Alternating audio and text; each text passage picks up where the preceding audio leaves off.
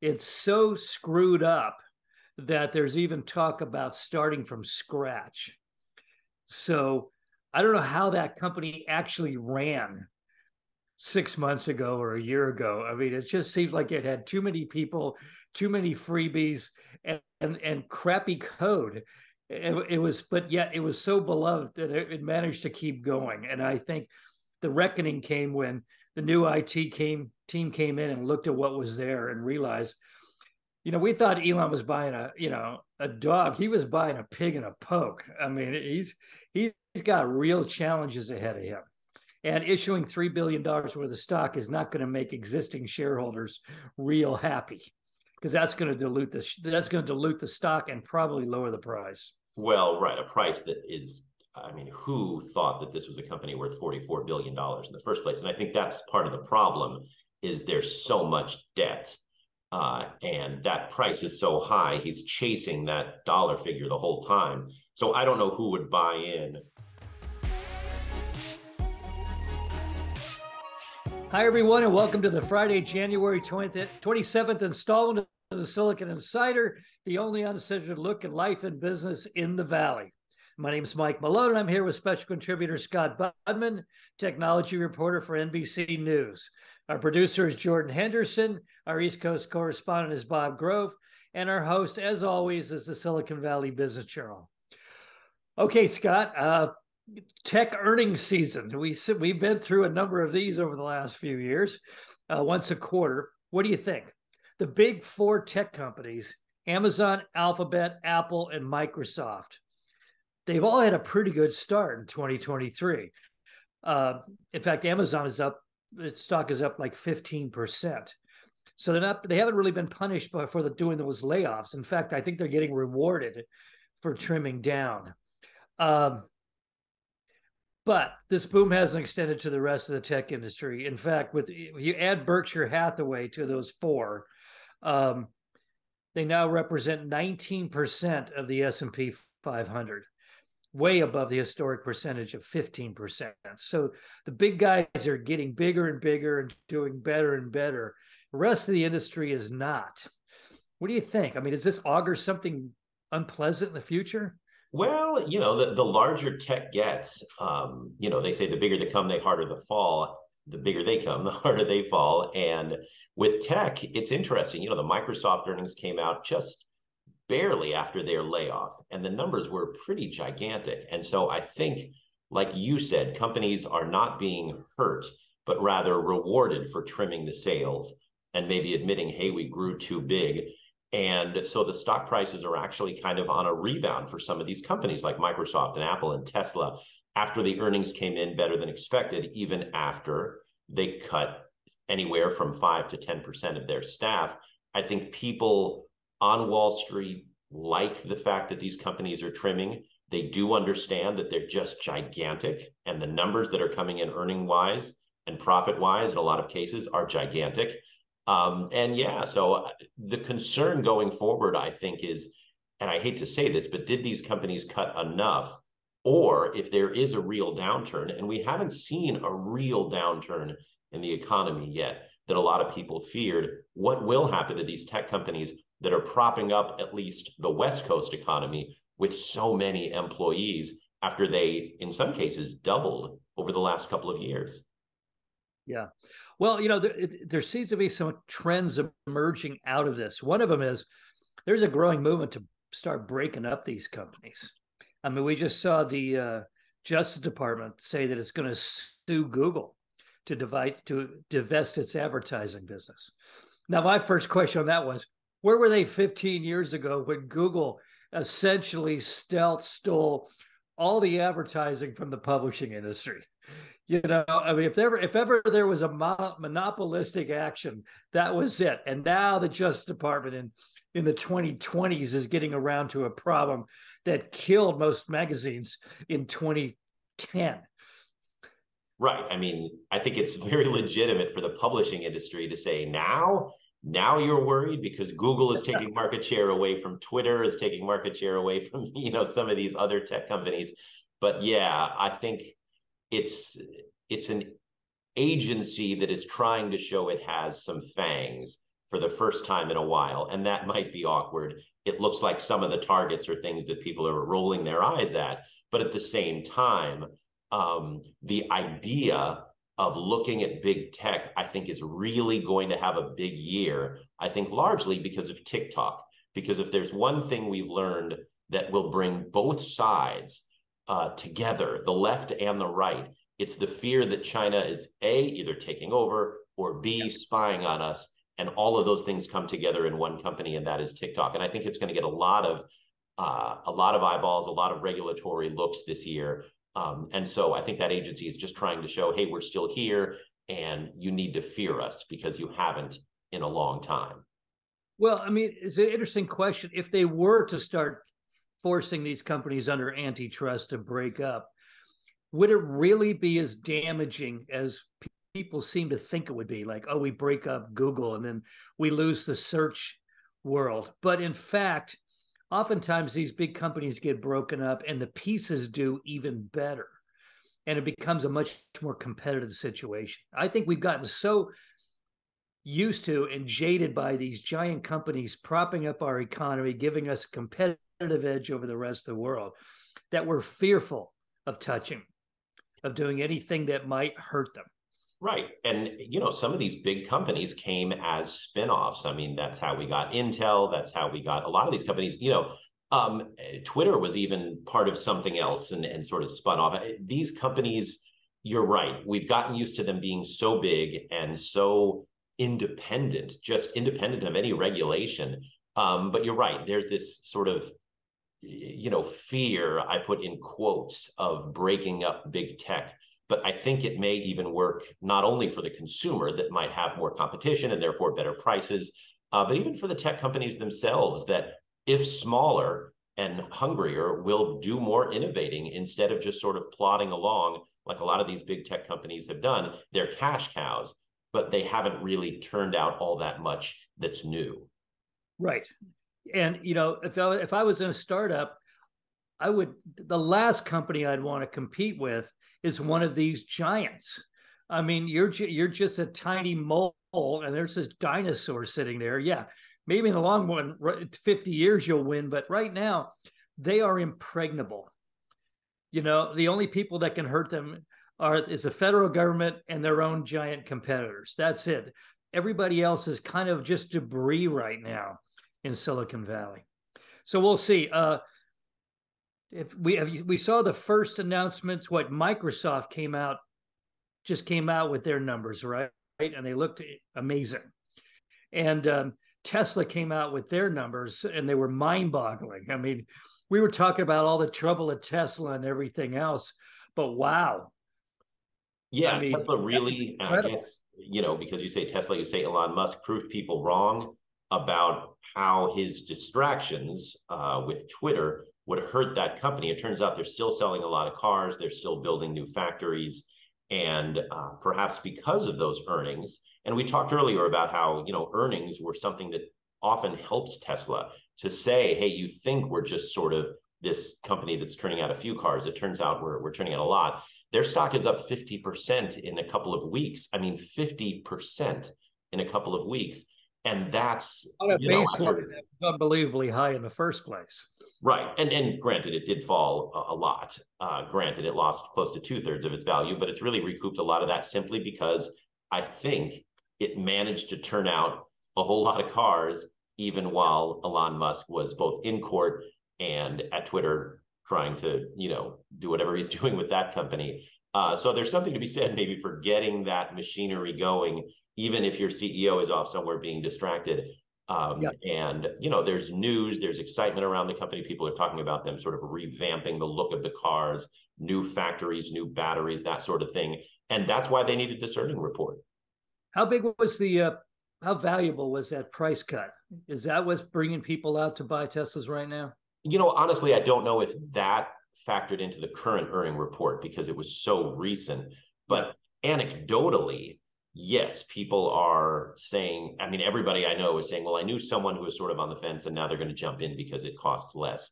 And significantly, it qualifies a lot of those cars for the EV rebate. again, which, Tesla did, but then they sold too many and they stopped qualifying. Now I believe some of those cars do qualify again, it says on the website. And that's pretty significant, because one thing the government wants to do is to get more clean cars on the road. And, whether you're in California or the US, that's the goal. And so I think one thing we'll see over the next few months is even more Teslas rolling around. The question is, are they going to upgrade the look? Are they going to come out with something new? But it was a really good quarter, and a really important quarter for them, I think, to sort of assuage the fears of investors that had built up over the last several months. Yeah, pick themselves up and dust themselves off and get back in the game all the way. Well, so what are the predictions? I mean, a lot of people are saying the reason the stocks are doing so well is because even if their quarterly numbers aren't great, the expectations aren't that high right now. It's like, wow, you're actually profitable this quarter? Cool. Yeah, we're dealing with a layoff cycle that is unlike most layoff cycles. These layoff cycles, most layoff cycles are because companies are really suffering a downturn. I think this layoff cycle is they're looking ahead and saying, maybe we grew too quickly over the last couple of years, and that could lead to a knock on our profits. But boy, when these numbers came in, they were really strong. And, you've got backlash now at companies like Google for saying, hey, they did this layoff all wrong, and they're still a cash factory, and why am I being let go? And, that's not all that unexpected. But this was an unusual layoff cycle at a time when it seems, at least, that companies are doing well. Now, they still fear higher interest rates, and that is why the stock market isn't, taking off quite as much as it could. But fear and uncertainty always hurt the markets, and layoffs lead to fear and uncertainty. So it's kind of a toxic mix right now, going forward, at least for the time being. But those earnings were, I think, a lot better than a lot of people expected. Yeah, and if I was one of those Google children that got laid off, I might be a little upset. We'll talk about that one in a few minutes. But meanwhile, as long as we're on Elon, as always, there's a couple stories there. He again had a rather busy week. It was announced that Twitter is considering selling up to $3 billion in newly issued stock shares in order to pay down the debt, but rising from the acquisition. $3 billion worth of shares is quite a few shares. Yeah, Twitter is, I think, by all accounts, in financial trouble. Yeah. It's auctioning off items, which is a weird thing. I went on the website to check out some of the items, and they were tables I sat at. And like, hey, here's where I interviewed Jack Dorsey. Someone's buying this table for $1,000. It's kind of a weird feeling. They're being accused of not even paying their rent. They've obviously cut a ton of staff. So yeah, the financial situation. Well, there's more than that. A recent report came out. Somebody was allowed to go inside of Twitter, even talk to Elon, and apparently the code is a mess. It's so screwed up that there's even talk about starting from scratch. So I don't know how that company actually ran 6 months ago or a year ago. I mean, it just seems like it had too many people, too many freebies, and crappy code. But yet it was so beloved that it managed to keep going. And I think the reckoning came when the new IT team came in and looked at what was there and realized, we thought Elon was buying a dog. He was buying a pig in a poke. I mean, he's got real challenges ahead of him. And issuing $3 billion worth of stock is not going to make existing shareholders real happy, because that's going to dilute the stock and probably lower the price. Well, right, a price that is, I mean, who thought that this was a company worth $44 billion in the first place? And I think that's part of the problem, is there's so much debt, and that price is so high, he's chasing that dollar figure the whole time. So I don't know who would buy in to a stock offering right now at that valuation, which it seems like he would have to sell at that valuation to make any sense of his purchase price. But people know that's a company worth maybe a quarter of what he paid. So that's a tough situation. I don't know how financially Twitter goes forward. I'm impressed that the product itself is still rocking and rolling, and news is getting out there, and opinion is getting out there. But financially, it just seems like a big mess, made messier, far messier, by a purchase price that is just far above any anybody's justification. Well, I think maybe Elon's doing the one thing he can do, which is stay in the public eye as much as possible. So everybody's thinking about Twitter, and maybe he can prop up. And look what Steve Jobs did for years with Apple. Just his return brought up the price of what was then a company dying. And he kept it high enough that he had enough liquidity. He could do these incredible new products all through the first years of the century. Well, believe me, 5 years from now, if we're still talking about Twitter and it's strong in any way whatsoever, people will compare it to Apple under the job days, no doubt. Absolutely. Okay, Elon was also in court and on his funding secured tweet about potentially taking Tesla private in 2018, which caused a lot of people to lose a lot of money. He said he only tweeted that merely to share his thinking with shareholders, and that he intended to convey that funding wouldn't be an issue. I think funding wouldn't be an issue is not the same as funding secured. Right. So I've been in court. A semantic difference. That's a real difference. Right. I was at San Francisco Federal Court for his testimony, and that was the back and forth between the attorney for the person suing Musk, or the class action suit against Musk, and him, Elon Musk himself on the stand. And that is really the sticking point, not so much considering taking Tesla private at 420, but funding secured. And that is, according to the lawyer, grilling Musk, why people bought in. And then when the deal fell apart, that's the crux of the lawsuit. Musk saying, no, I was just considering this. And ironically, saying people don't pay attention to me on Twitter, Yeah. And even though we just discussed the fact that people have to take him seriously if Twitter's probably going to survive all this. Well, even before he said people don't take me seriously on Twitter, he was asked, why do you tweet? And he said it's a great way to communicate both with customers and with investors. So you can't say that and then say, but I don't expect them to pay any attention to me. I'm only the boss. I'm only the rich guy. So again, this is basically, I was just being transparent. I'm the good guy in all this. I want to share information with my shareholders, unlike those other nasty corporations. I put it right on the table in front of them.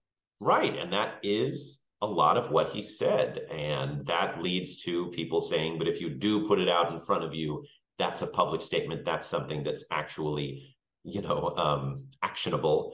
And that's why he's in court. And I don't know which way this will go. It's interesting to think if he had done this, say, as a press release to CNBC or Bloomberg or something, it would be significant. We wouldn't even be talking about whether or not this is significant. But the idea that he tweeted it, I think going forward, people are going to talk about this case. It's significant. It's important. Yes. And I would be surprised if the verdict comes back somehow that, you don't have to listen to tweets. They don't matter. Because that's how people now put stuff out in the public, and it's how they communicate with their employees and investors, as Musk himself said. But you got to have people checking your stuff. I mean, way in the antediluvian world of Silicon Valley, when I was in PR at Hewlett Packard, even before I became a newspaper man, one of my jobs one quarter was to put together the press release announcing quarterly earnings for the company. I got the information from lawyers. I wrote it. It went back through 4 layers of lawyers and management before it went out, because of the terror of getting one digit wrong could cause the stock to be, trading suspended on the floor of the stock market, and stock crashing and everything else.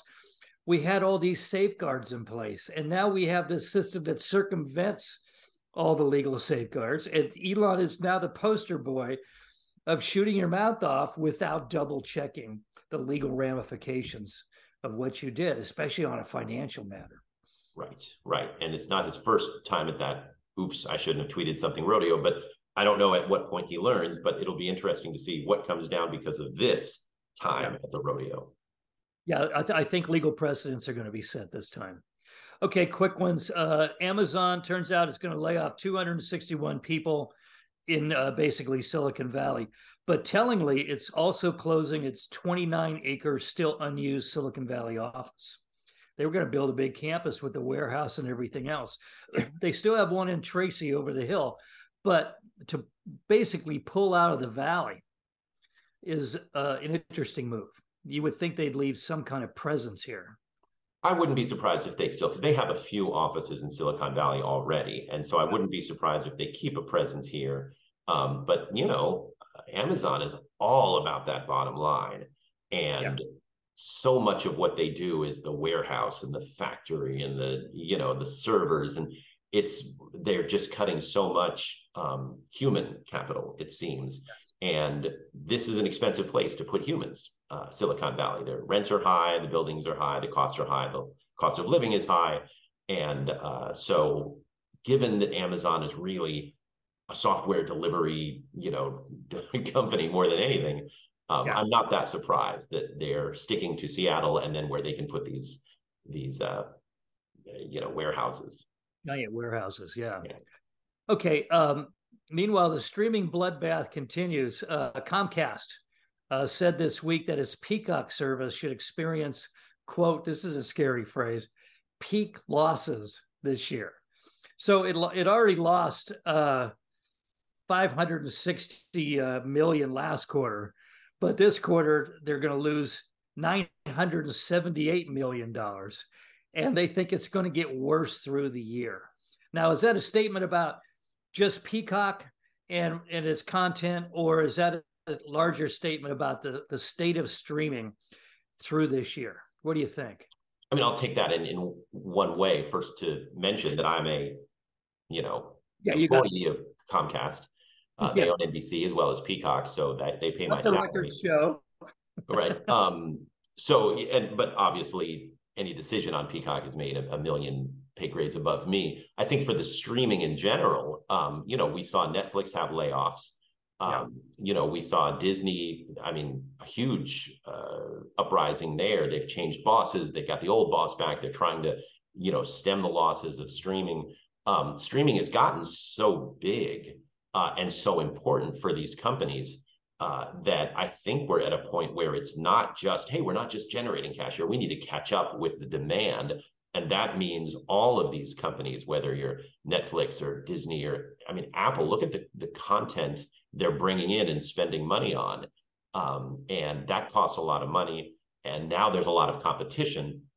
So, these companies, as we're seeing in real time, have to figure out how to make those divisions profitable, because those divisions are so important, because this is how people are getting their content, especially young people. But look at the headwinds, not just that everybody's doing it and that everybody's committed and spending a lot of money, but they're all competing against social media, especially TikTok, for young minds, and the hours that people spend instead of streaming a show, watching TikTok videos. And that is going to be something that, they just have to deal with that and deal with it fast, I think.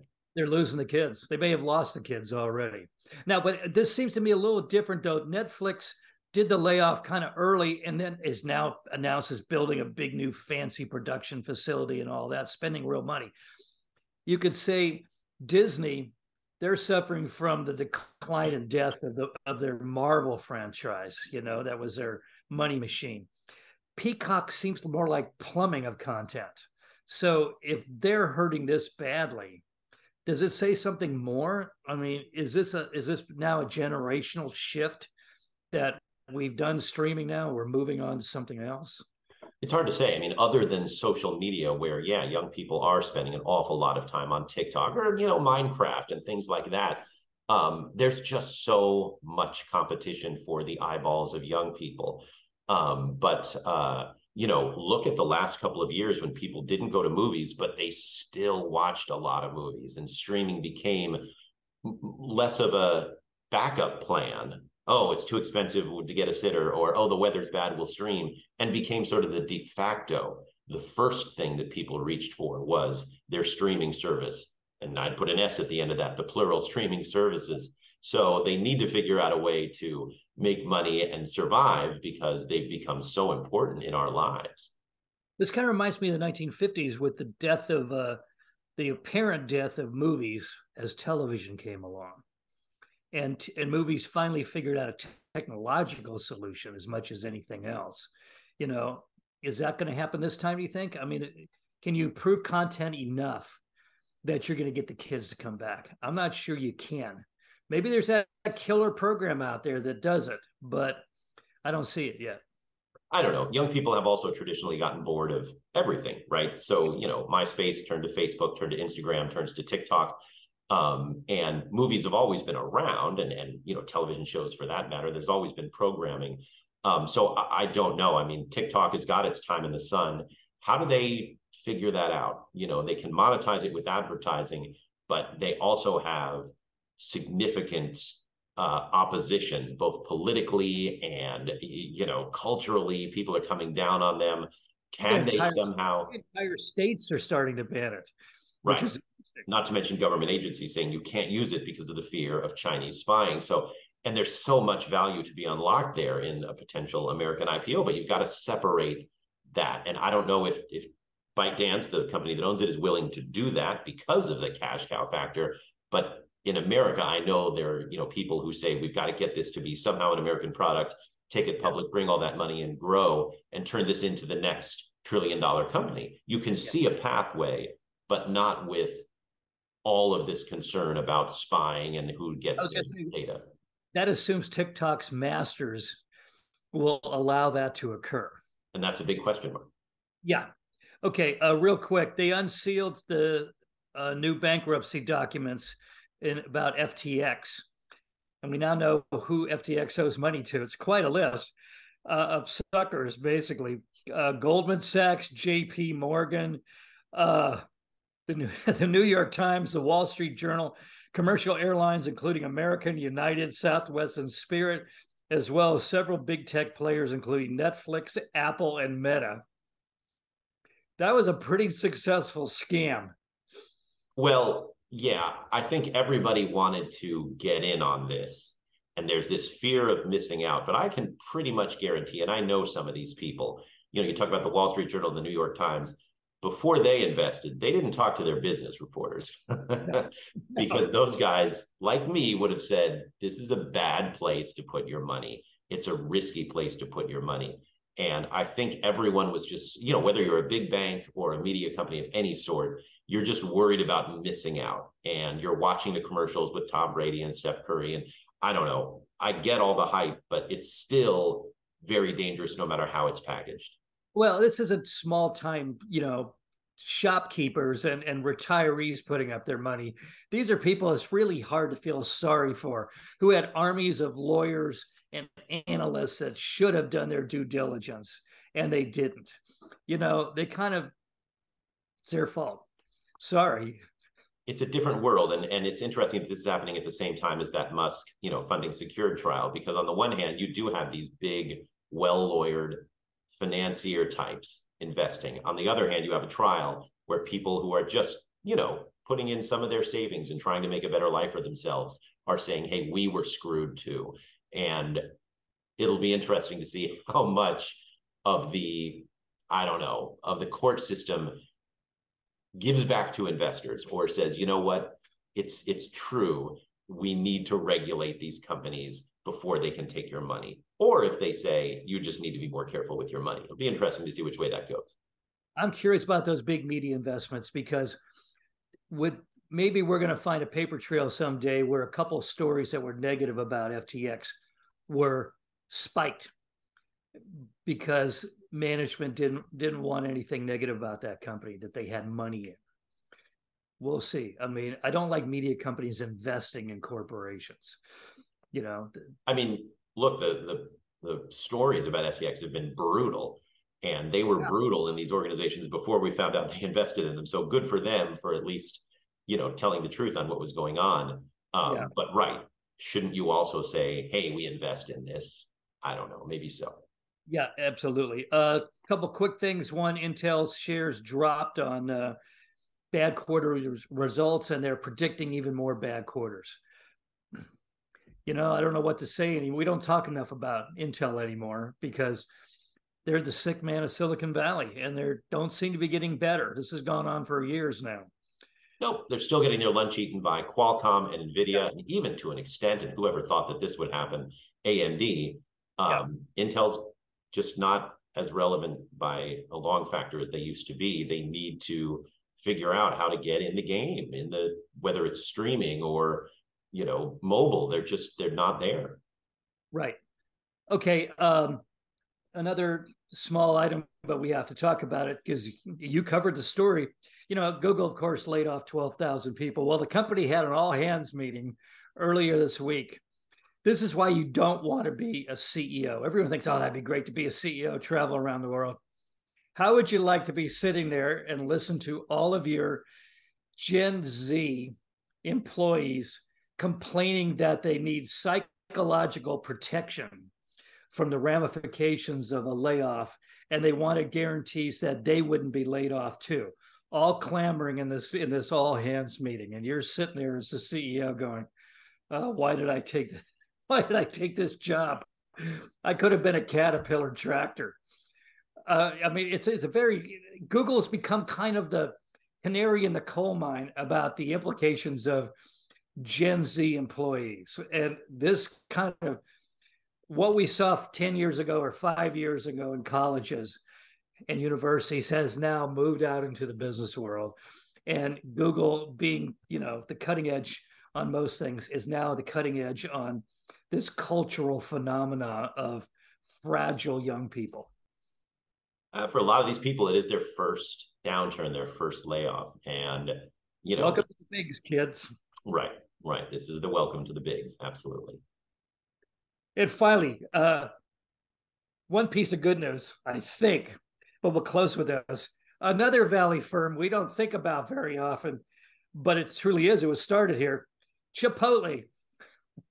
Did you read this? They're out with a new campaign to hire 15,000 full-time and part-time employees. They're actually hiring during this period. And you know why? In anticipation of their busiest time of the year, which they call March to May, by the way, which they call burrito season. Now, did you know there was a burrito season? No, I think tamales at Christmas, but no, there's actually a burrito business season. Maybe so. Maybe that's Chipotle created that. But look, you can't knock Chipotle. This is a company, essentially a fast food company. They're a $45 billion company. Look at their stock chart if you want to be blown away. It looks like the most successful tech company of all time, and it's Chipotle. And they've weathered bad situations, They've had some bad situations, yeah, and they come back, and it's an amazingly, I guess, well-run company, and the stuff's good, and they just crank it out, and good for them. It's an amazing success story. So raise a question. Would you rather be the CEO of Google or of Chipotle? It's a good question. Probably Chipotle. I'd want to learn about food.